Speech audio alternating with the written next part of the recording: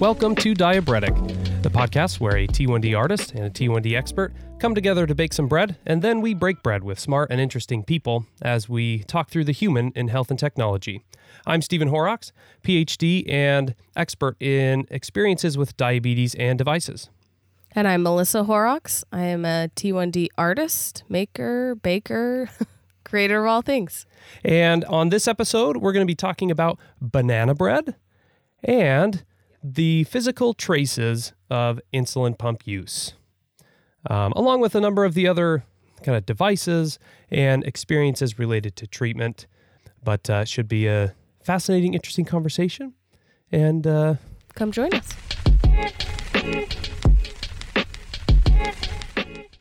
Okay, so Melissa. Yes. I have a question for you.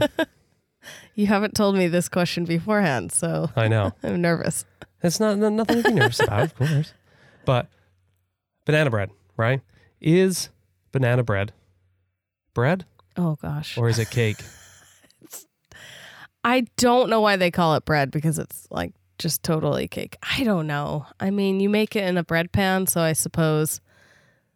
Yeah. What's the definition of bread? These yeah. are the kind of things I'm like, who cares? It's interesting though, right? Food. Because, it is. We call it banana bread. But pretty much everything except for the fact that it is kind of usually done in a loaf pan. Everything else about it is cake-like. It's cake-like. Mm-hmm. But it's not the only one either, because we got zucchini bread and pumpkin bread and other of these that often are referred to as like quick breads. Yeah.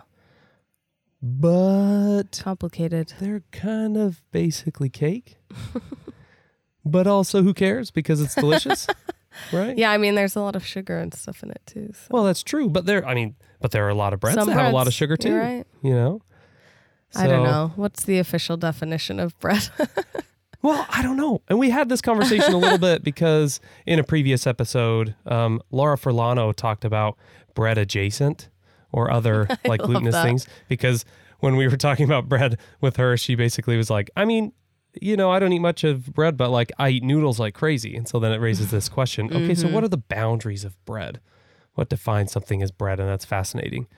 So the official definition of bread is food made of flour, water, and yeast or another leavening agent mixed together and baked.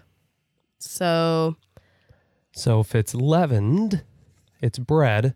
But if it's not leavened, it's not bread. And then we run into some serious limitations.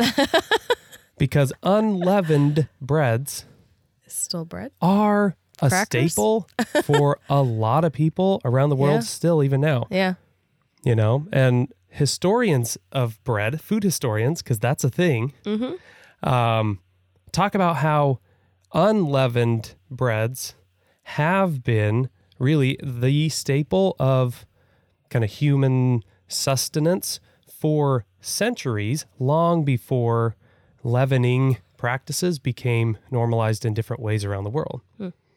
So it's really, that's why.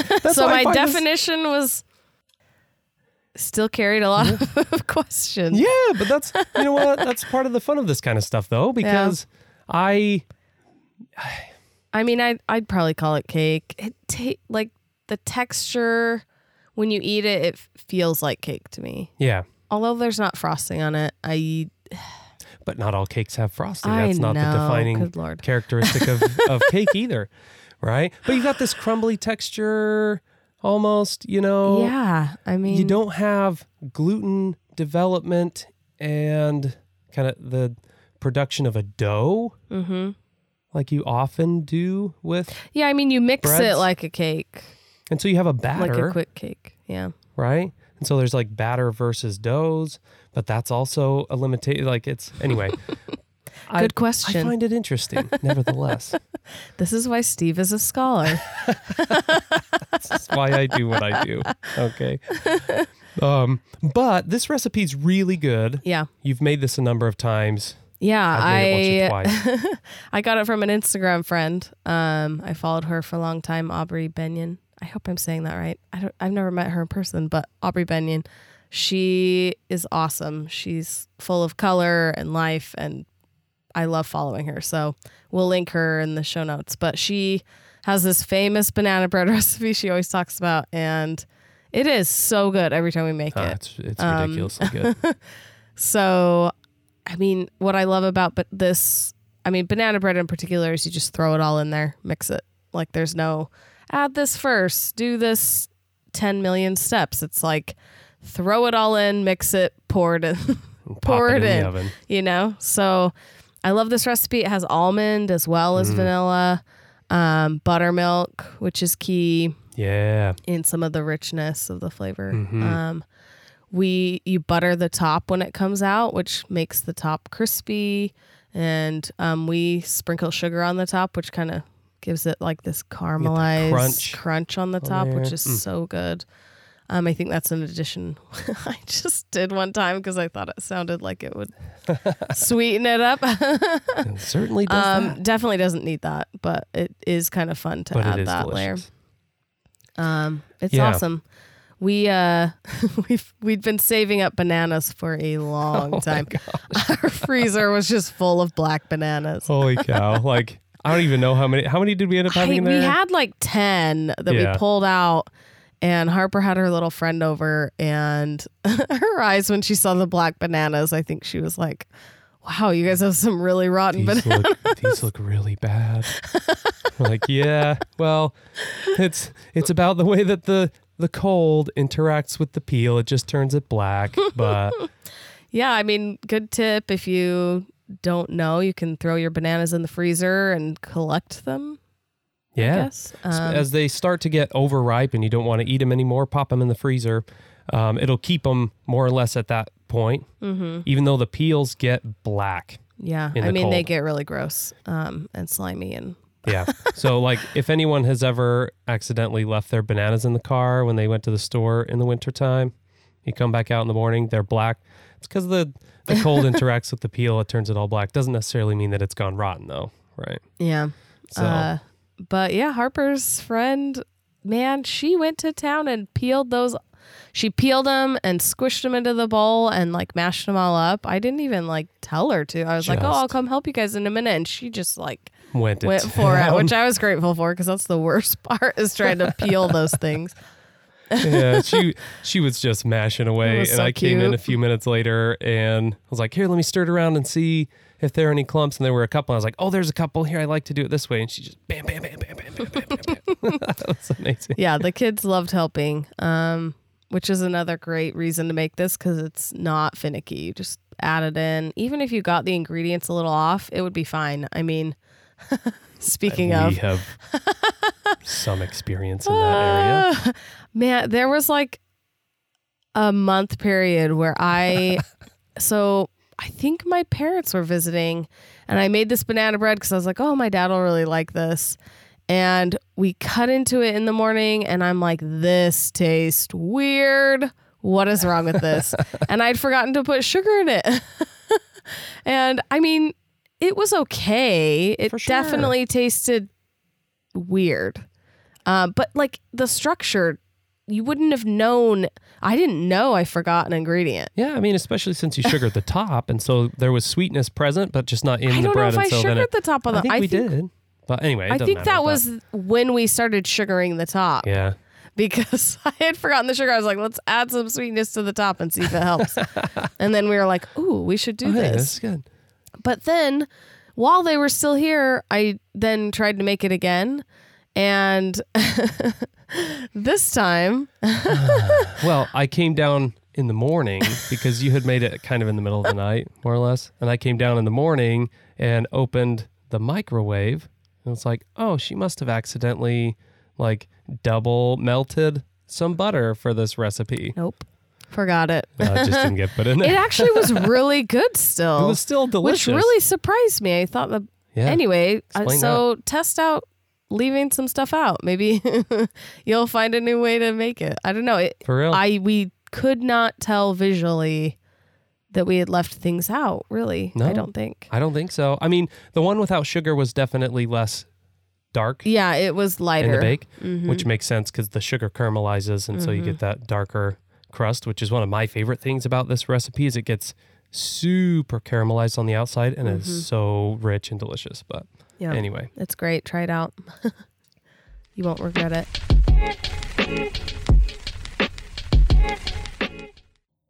Okay, so before we jump into the conversation centered around our main theme for this episode, we wanted to, I guess, bring forward a little bit of news related to the show, and that is that we have a new website. Woohoo!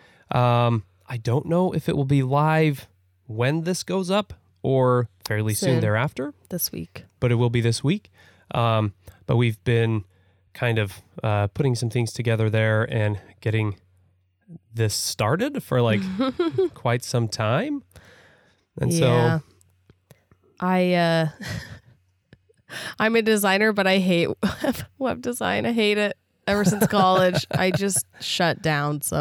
But I am picky about how things look. So I'm like, I don't want it to look this way, but I also don't have any desire to fix it. So, it'll look what it looks like, and it'll be informative. Well, oh my word. You're saying that as if it's like bad. It's not. It's not. It's not.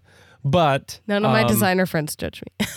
But, the nice thing about that is that we can continue to update the design and layout over time. And so that'll be great. But the nice thing is that this is going to do a few things for us in relation to the show, right?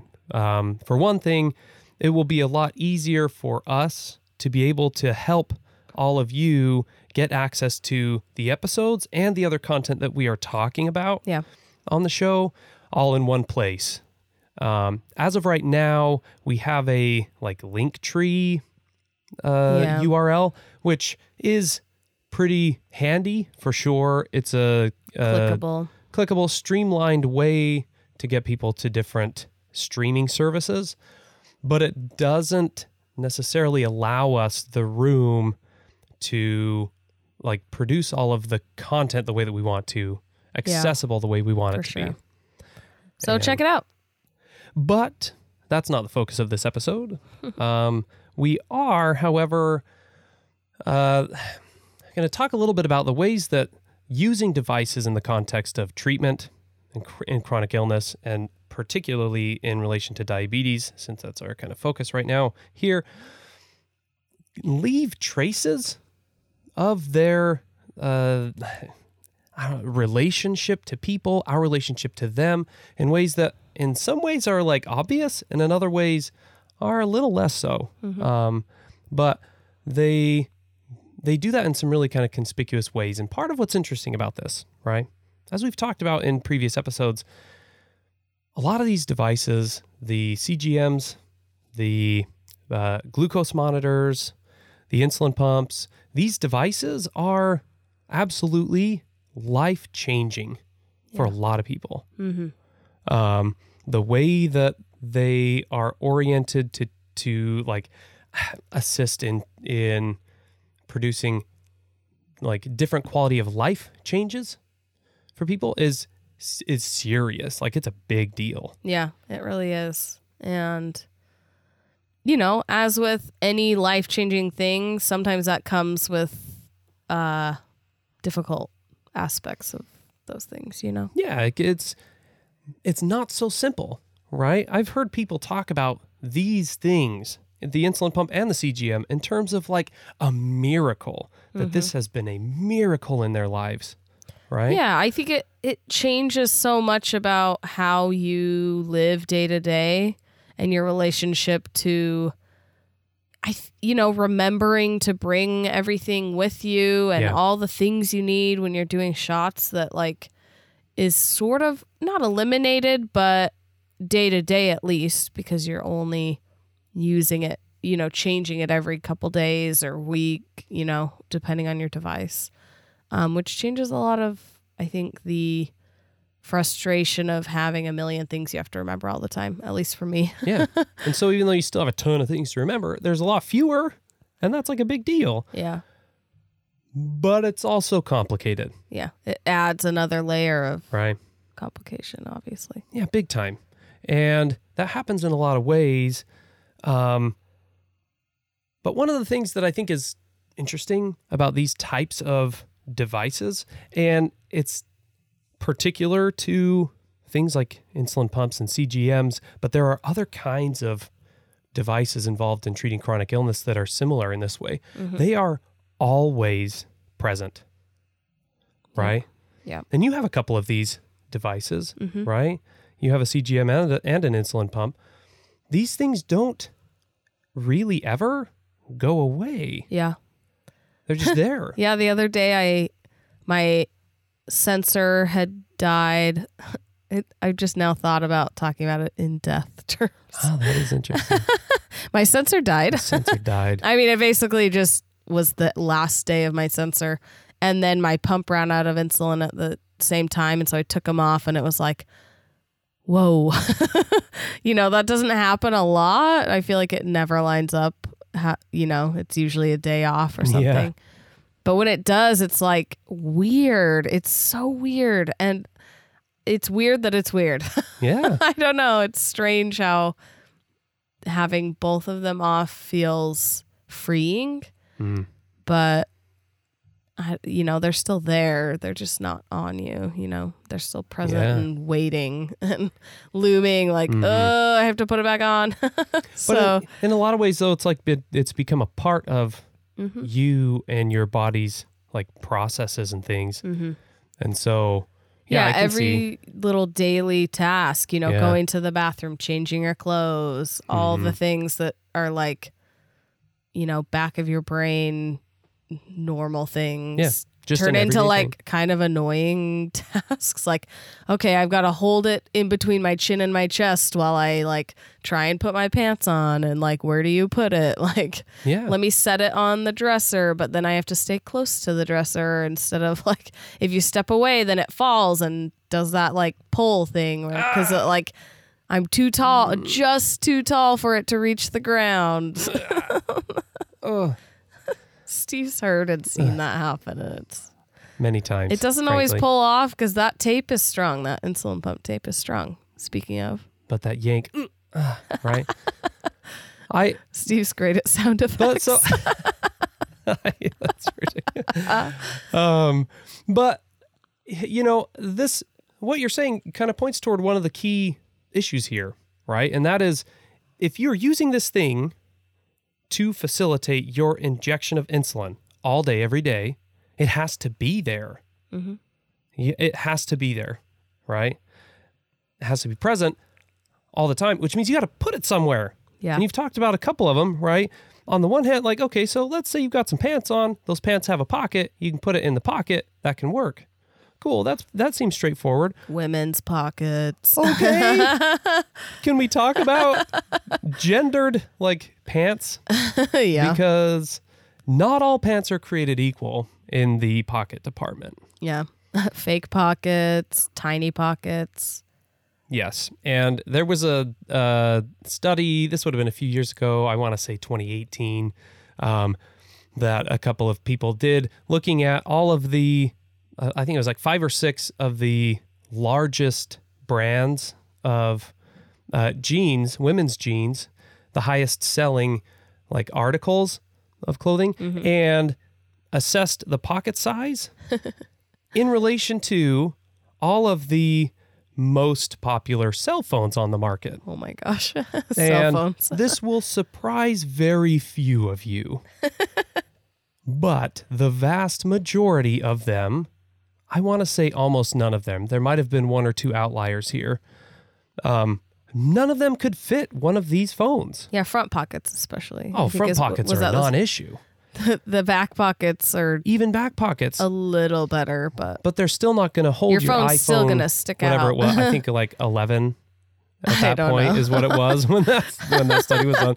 But none of these phones will fit there. And what that means is, in the context of insulin pumps, the size of pockets will affect how well you can or can't use your pocket. I mean, do you use pockets?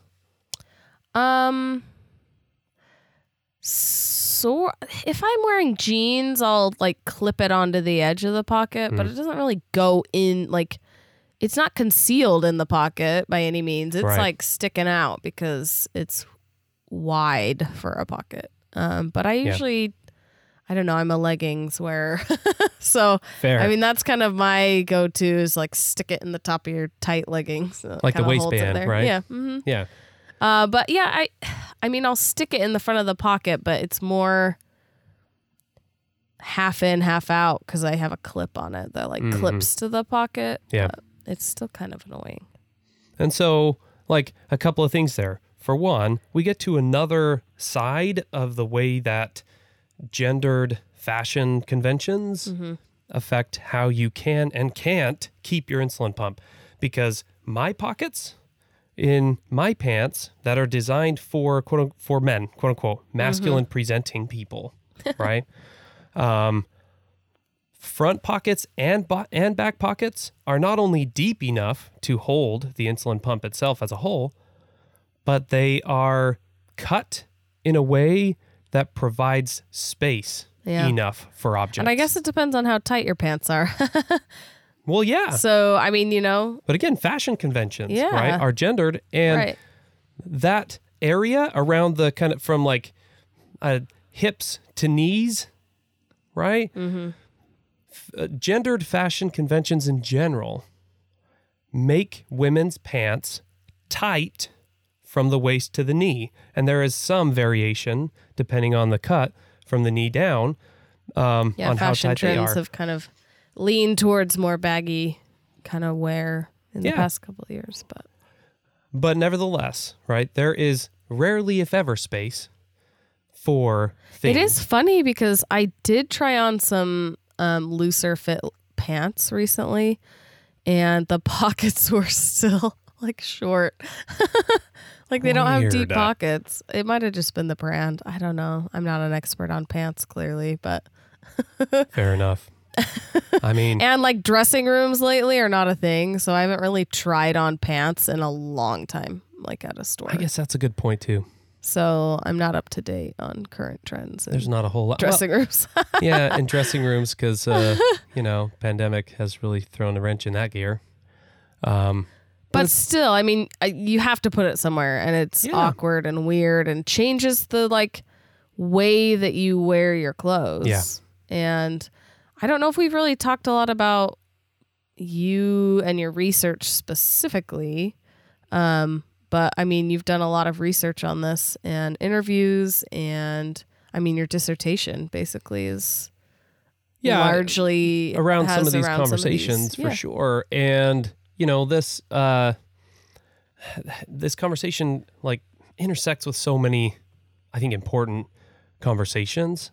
And we've already started talking through a lot of those with guests and with each other in a lot of these episodes so far. But yeah, one of the things that we haven't really talked about is some of the ways that device use, we're talking about some very particular things in this episode about how using these devices leaves a trail. It leaves traces, right?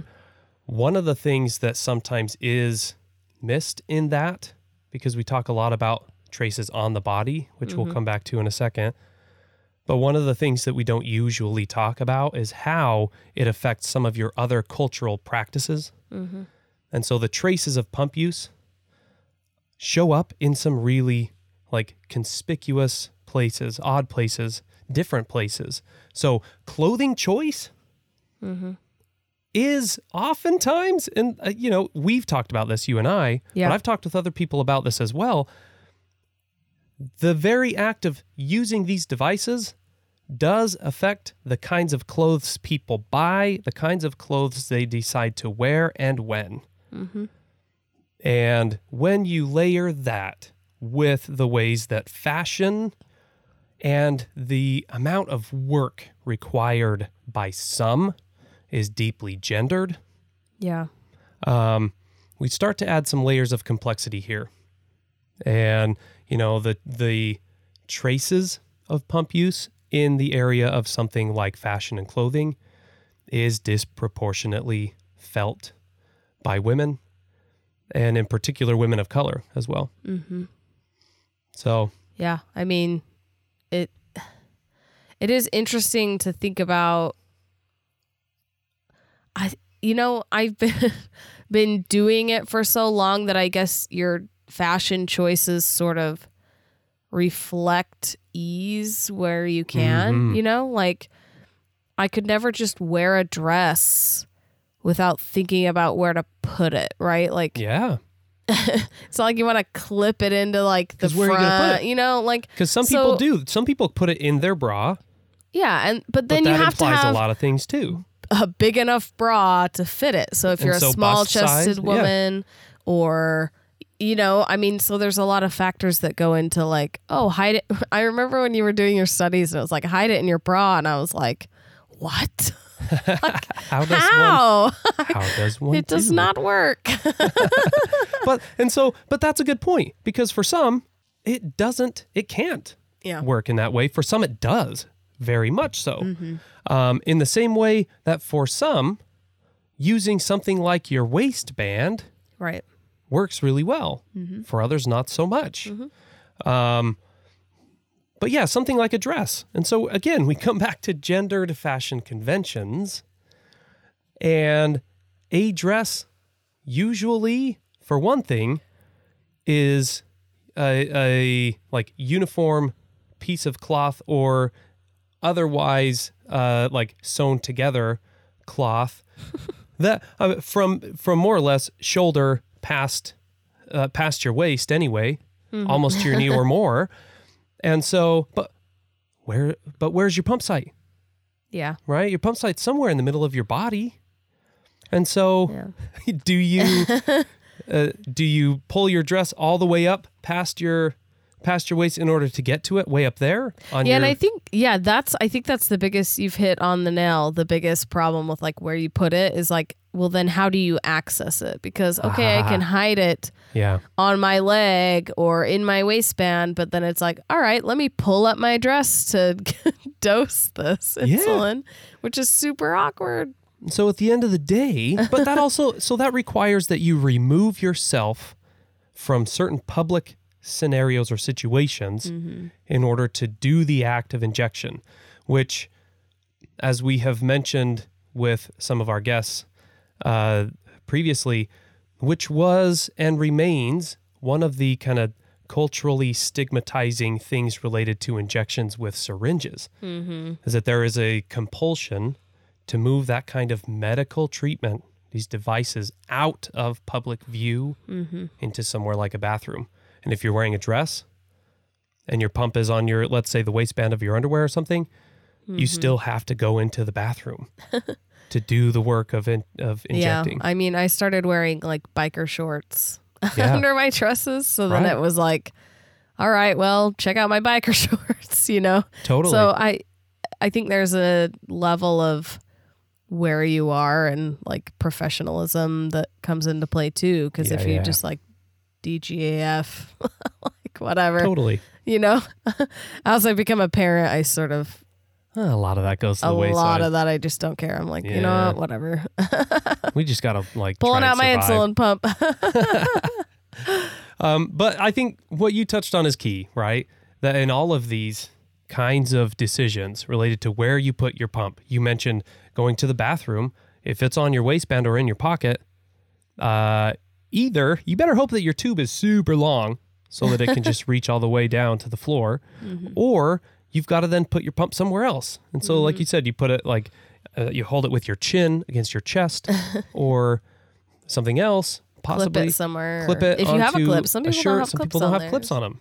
But the clip is another way of, like, all of this still coming back to, you have to have access to the device in order to do the work it's intended to do. And so the choice as to where we put it is still deeply affected by what it's trying to do.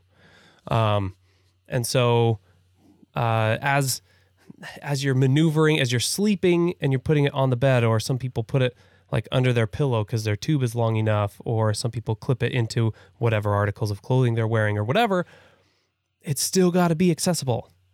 Yeah. Which, and this is a side note, because there is a pump manufacturer that went out of business a few years ago. They pulled out of the market, and that was Animas.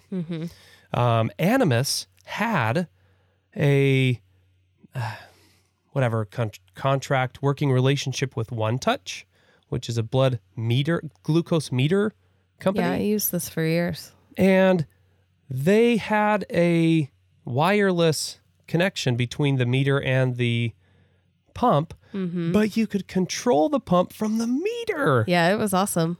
Which is amazing. Yeah. And with all of the current devices that are all connected with different devices right now as they exist, very few of them have tried to incorporate that kind of thing, which was like game-changing. Yeah. It was really cool. And also, like, it was waterproof and, like, I could swim with it, not worry. Like, I think the new ones are kind of water resistant. I think it's the language they use, yeah. But mine always, like, goes haywire if I put it in the water. So, yeah, I mean, so it's still not intended to be, like, submerged. Oh, the Animus pump. Right? It was green. It was. It was like a shimmery metallic that green. pump. It was a good pump. That's the one I cried over when yeah. I put it in the mailbox to send it back. And it wasn't until that pump was gone that a lot of the realization of how important being able to control it from an external device was, because you were able to just tuck it somewhere in your clothing, wherever, and then control it remotely. Yeah. But it wasn't until a different device when you couldn't do that it was like, what the crap? Why wouldn't this have it? This was... It was basically just like, oh, it can send blood tests, basically. Yeah. It'll compile your data, but it won't Yeah. control the device. Yeah. And there's some background there. There are some legal issues that have come up with a particular manufacturer that has greatly limited their wireless connectivity ever since. So we're going to put a pin in that.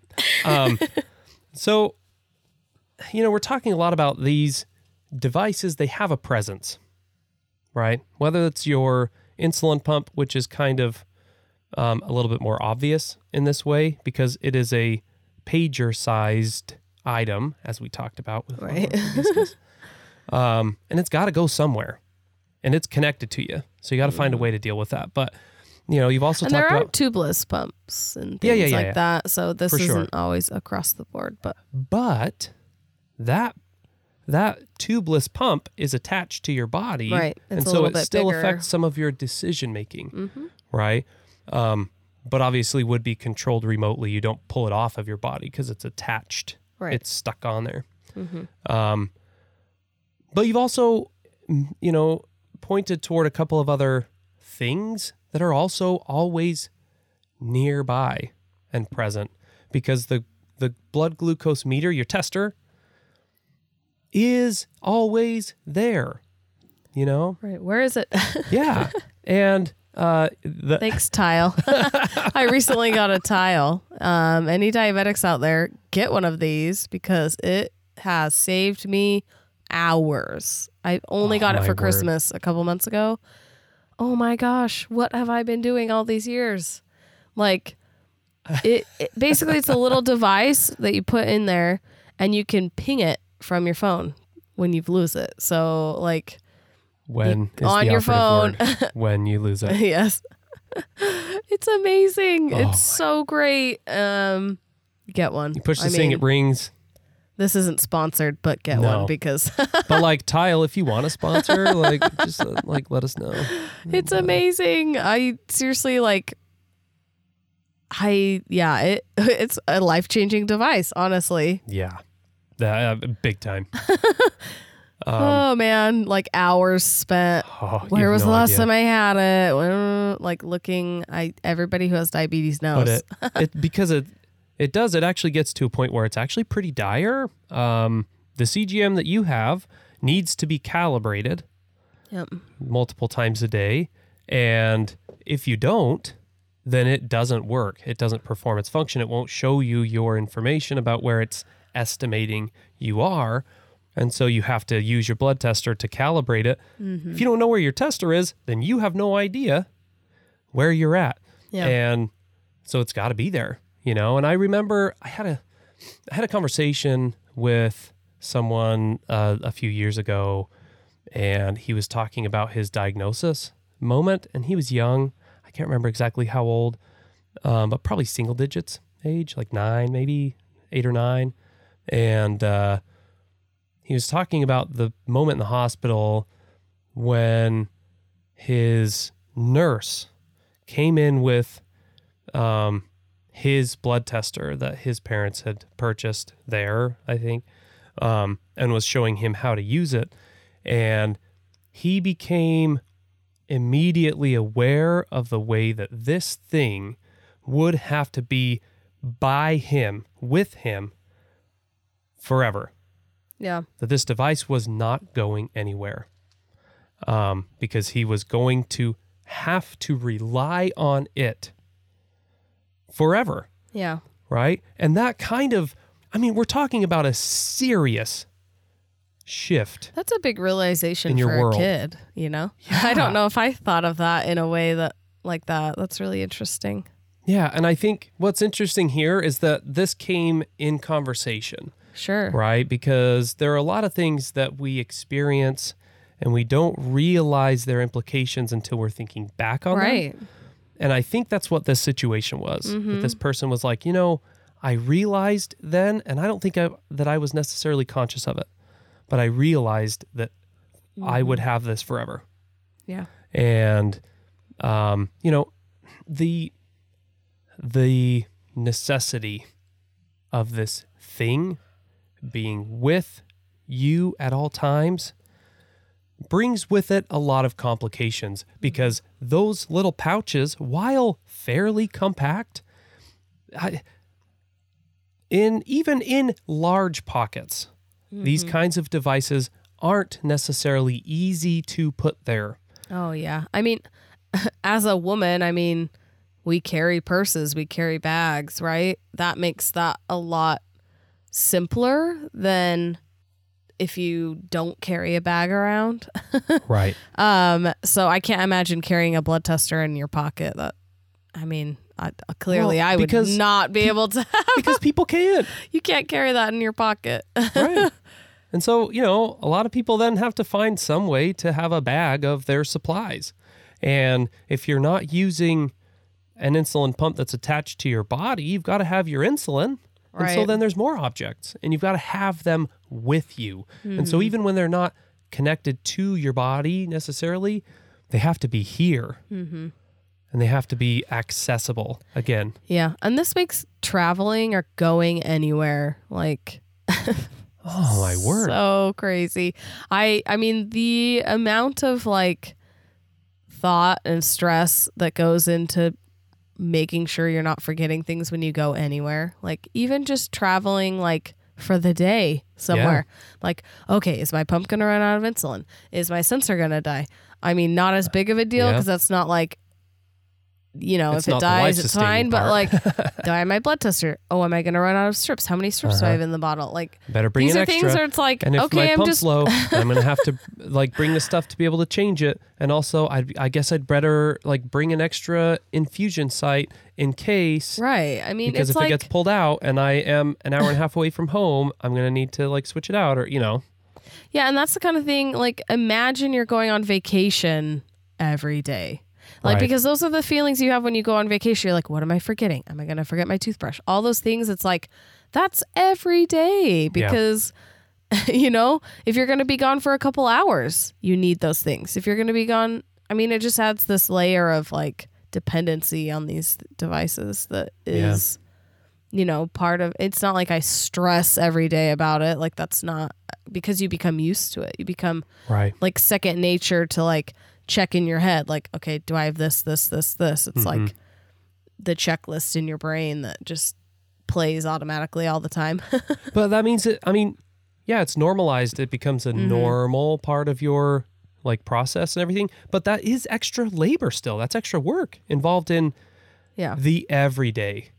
I think that's why people have so much burnout and, Big time. people talk about the exhaustion of having diabetes and it, that obviously that's a big part of it. It has to be, because on the one hand, it's exhausting because as I've seen people talk about on like the diabetes online community spaces like Twitter. Like your body just isn't doing the things to survive. And so you have to consciously do the work of an organ, right? That's like the logic of it. Right. And so, but that means that your brain has to be like on all the time. And so the work involved in doing all the things, gathering the things, but then also your body is doing all these things and it's exhausting. And then the psychological side of like, you know, like if I don't do these things, then like I would die. And so I just have to do these things. And it's, yeah, the burnout is super layered and all of that.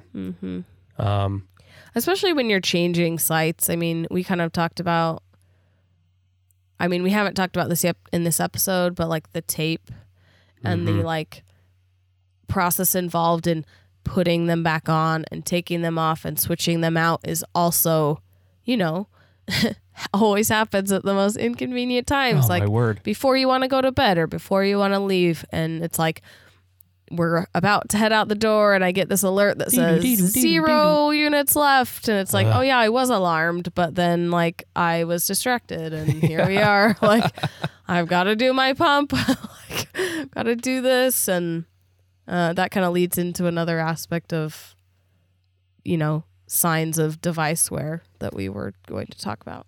Yeah, because, you know, up until now, we've been talking mostly about the way that these treatments and devices have a like physical presence in as much as they like their proximity, that they have to be by, they have to be near. It affects our decision making in relation to all of these everyday things. But if we're talking about something like an insulin pump, it is intended to inject insulin into your body, which means it has to be on it all the time. In it. Yeah. In/on. That's my favorite little slashy. Slashy. But so what that means is that these devices have to be attached somehow, and that gets to one of the things that you were just gesturing toward, because these adhesives that are used on either the infusion set for the insulin pump or to hold the like continuous glucose monitor sensor on to your body, these adhesives have to be strong enough to like maintain its hold for several days on your skin. Yeah, some of the devices are like a week or two, right? So that's so even now more intense. some of the CGMs are it's getting longer for sure. And there was one that was just FDA approved. I'm gonna have to go and look up some details because I haven't seen much about this CGM yet. But I think it was intended for like 30 days use. Wow, that would be cool. It would be cool. Mine's 6 days for now, so that feels, you know, unreal. never long enough. And expensive to be changing out those sites constantly. But let's talk about a complicating factor there, because even in the context of, let's say, a 6-day CGM or a 3-day insulin pump, sometimes those adhesives are pretty harsh on your skin. Yeah, I mean, reactions, like red spots, you know, irritation. It's really interesting because the way that they leave marks. Yeah. And then, you know, you're supposed to like rotate around, so you're not supposed to be doing it. But when you have two devices and this limited area of where it actually works for you, like there's a lot of people who experiment in different places and things like that. And for me, you know, when I wear them in different places, they get pulled off. Right. And so, you know, everybody finds the places that work for them and you try and rotate in those areas. But, you know, there's a lot of things that complicate that. Yeah. And so, you know, we've got this issue of, okay, so the adhesives themselves can cause issues with your body. Because lest we forget, and I think we've touched on this a couple of times in other contexts, every body is different. Yeah. The physiologies, the processes involved in how the body is interacting with things is unique to every body. And so the chemicals involved in those adhesives can be totally chill with your body. Like your skin ain't no thing. That thing pulled right off. No big deal. Well, it kind of depends on like what's on the surface of your skin too. I mean, Sure. you can clean the area as best you want, but it just depends on random circumstances a lot of the time. It certainly can. And, but for some, it might be easy. For others, you leave it on for a day and a half and the rashing starts. Mm-hmm. I've had that happen and it is miserable. Oh, it's not. And then you're cool. thinking, ugh, like taking it off and wasting it is like such a, like the cost of that is a worry too. So people endure it and then it's like worse. And so we're talking about itchiness on your skin. We're talking about pain, infection, all this kind of stuff on the surface of your skin related to how these things are interacting with it. And then you have to just turn around and put it back on somewhere around the area, somewhere that it, And so a lot of people are finding ways to try and deal with that. And you mentioned one, and that is, some people will use something like an alcohol pad or to clean the exact area immediately before sticking the thing on there. Let it dry and then pop that thing on there. And for some, that's enough because it gets rid of any of those those foreign objects, for lack of a better term, right, on your skin. But that if it's your body's reaction to the adhesive itself, that's not going to do it. Yeah. And so, you, for example, when this was becoming an issue, you got a prescription. Oh, yeah. My doctor recommends Flonase. Yeah. You put it on right before and let it dry. And it's really fascinating how something like that, right. This works. This spray that is intended, I use it all the time myself, but not for my skin prior to device connection. But the use of this pharmaceutical chemical agent, basically spraying on your skin in order to kind of act as a barrier between the chemicals on the adhesive and your skin so it doesn't react, is it's fascinating. And for some, it makes a huge difference. And it can influence the way that kind of rashing, irritation, itchy, pain kind of stuff from the adhesive. A lot of people are really sensitive to those kinds of things. And there's different tapes you can try and different. It's crazy the amount of, it just is luck, depending on how your body's going to respond. And it's not always the same. I've gone through periods of time when I don't have any issues and then times when I'm very sensitive to things. And it probably has a lot to do with the dry, whether it's dry or humid or different conditions of what's happening with your body. And so even if you are finding ways that works well for you to deal with some of these physical traces of these devices stuck to you, you can't rely on that being firm and steady, consistent, because bodies change all the time, as does the weather, like you said, as does and sometimes they just don't stick. Yeah. Because if you have particularly oily skin in this place or this moment or usually or whatever, the adhesive might not work as well. If you live somewhere, I remember talking with someone who lived on the Gulf Coast, and it is really humid where they live, and the humidity made it almost impossible for them to keep the sight on. And so there are a lot of those other kind of issues there. But the other thing that is important is not just on, like you said, but it's also in your body. And that injecting, leaves different... insulin into your body in one spot for a certain amount of days. And so those things also leave traces on/in your body in ways that can raise similar kinds of complications. Yeah, when you take the insulin pump side off, it is weird because it has this weird it's not really suction, but the way that it's attached to your body, it creates this indent on your body where the tubing has gone in.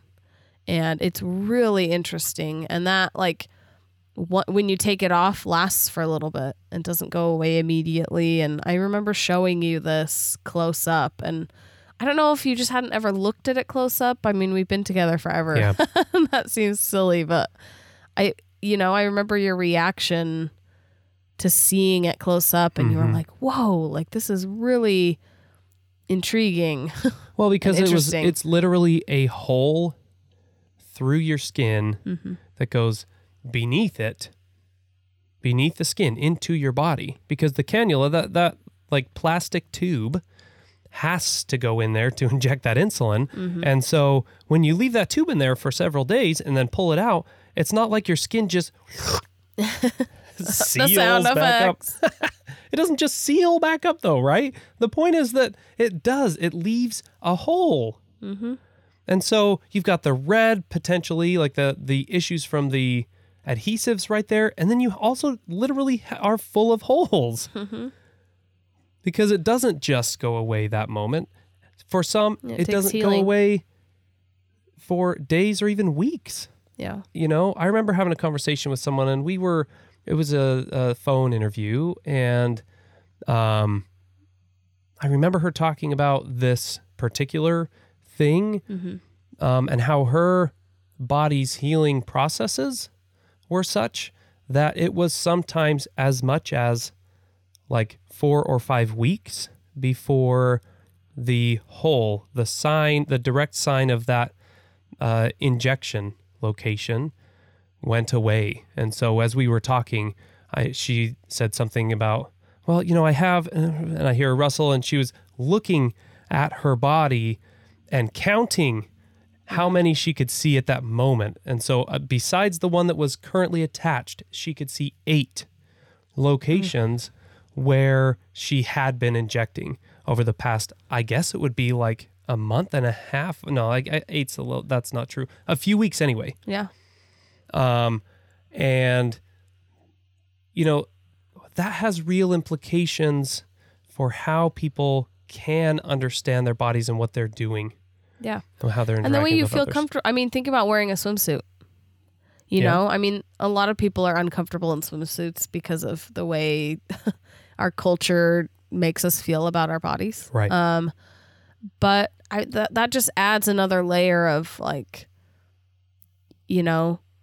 something you have to think about and worry about. People like, and I think there's a lot of people out there trying to dismiss the judgment and dismiss kind of, but that doesn't mean that it doesn't mean it doesn't have an that influence. people at the swimming pool are gonna, understand that. It's like, oh, what is that on your body? What is that thing? Yeah. What is that? Or what are all those marks? Like curious people are curious about things. You know, I'm a curious person. Even if they're not ill-intentioned. Yeah. But also, even if we are conscious about the way that these socially constructed norms are limiting how we're supposed to act in society, it doesn't mean that subconsciously they're not still having an influence on our decisions, because they do.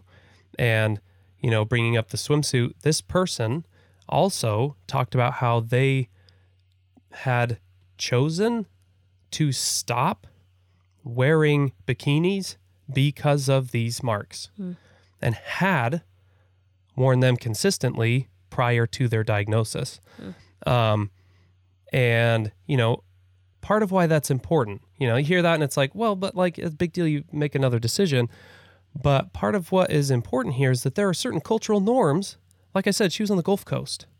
And so the like social practices that she was engaged in all the time was usually out on a boat, swimming and or doing other water sports. And so, that kind of decision actually has pretty big implications. Yeah, and emotional implications. And Yeah. I think that's one of the biggest things that we talk about and kind of are fascinated with, is how these things like emotionally affect people. So, a conversation that definitely we want to continue having For sure. as time goes on. But and so, these kinds of traces, they can differ. And we talked about the kind of rashing in relation to adhesives. We talked about the holes left by these devices. And even for like insulin shots, I mean, the amount of like, because you find spots that don't hurt. I mean, because people are like, oh, just move it around. You know, it's not that hard. You have lots of places on your body. But like when you think about it, how many shots you have to give yourself every day for everything you ever eat. Right. Not to mention like your long and lasting insulin. I mean, it becomes really taxing to find different places. And so then, you know, you're giving your shot in a similar place and you're building up scar tissue or you're, you know, different things like that can really affect. I remember when I went on a trip to Hawaii when I was like 8. I had a friend living there and my parents sent me by myself. And I remember going into the ocean and like I had, from where I was giving my shots in my stomach, I'd recently started giving my shots in my stomach because I'd always been kind of afraid of that. I'd always been my legs and my arms, and I was trying to give my legs and arms a break. And I remember the way the salt water stung my stomach. And it was, I don't know why I'm remembering this now, but like that's a really interesting, like, I remember it being very painful and, you know, feeling strange about like having those areas being red and rashy and hurting. And I mean, there's just so many layers to like the effects of these marks that are left on you. Yeah. Physically, emotionally, and for sure. And so there are these outward things. You're also then talking about the internal things because there are a lot of ways that the internal scarring processes, you have buildup of your biomaterial in areas that are, I mean, because you are hitting it with an injector, it then stays in there. And even if it is designed in a way that is pretty good at dealing with people's systems, bodies still react to an object being forced into it over and over and over again. And so you've got the scarring, you've got what people refer to as these pump bumps, right? That's building up not only on the outside, but inside the body as well. And so, you know, we've got these really complicated web of the scarring and marking that are left as traces of these device uses, and it's layered with the social and emotional scarring involved in some of that as well.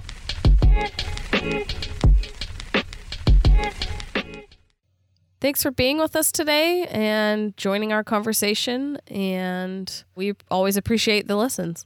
Make sure that you go and like and subscribe wherever it is that you are listening right now. Leave us a comment on Instagram. If you are on Spotify or Apple Podcasts, leave us a review. It only takes a minute, and it really does help us out. And lastly, do go check out diabetic.com, our new website. If it's not up right now, it will be very soon here this week. And so watch for some more content headed there.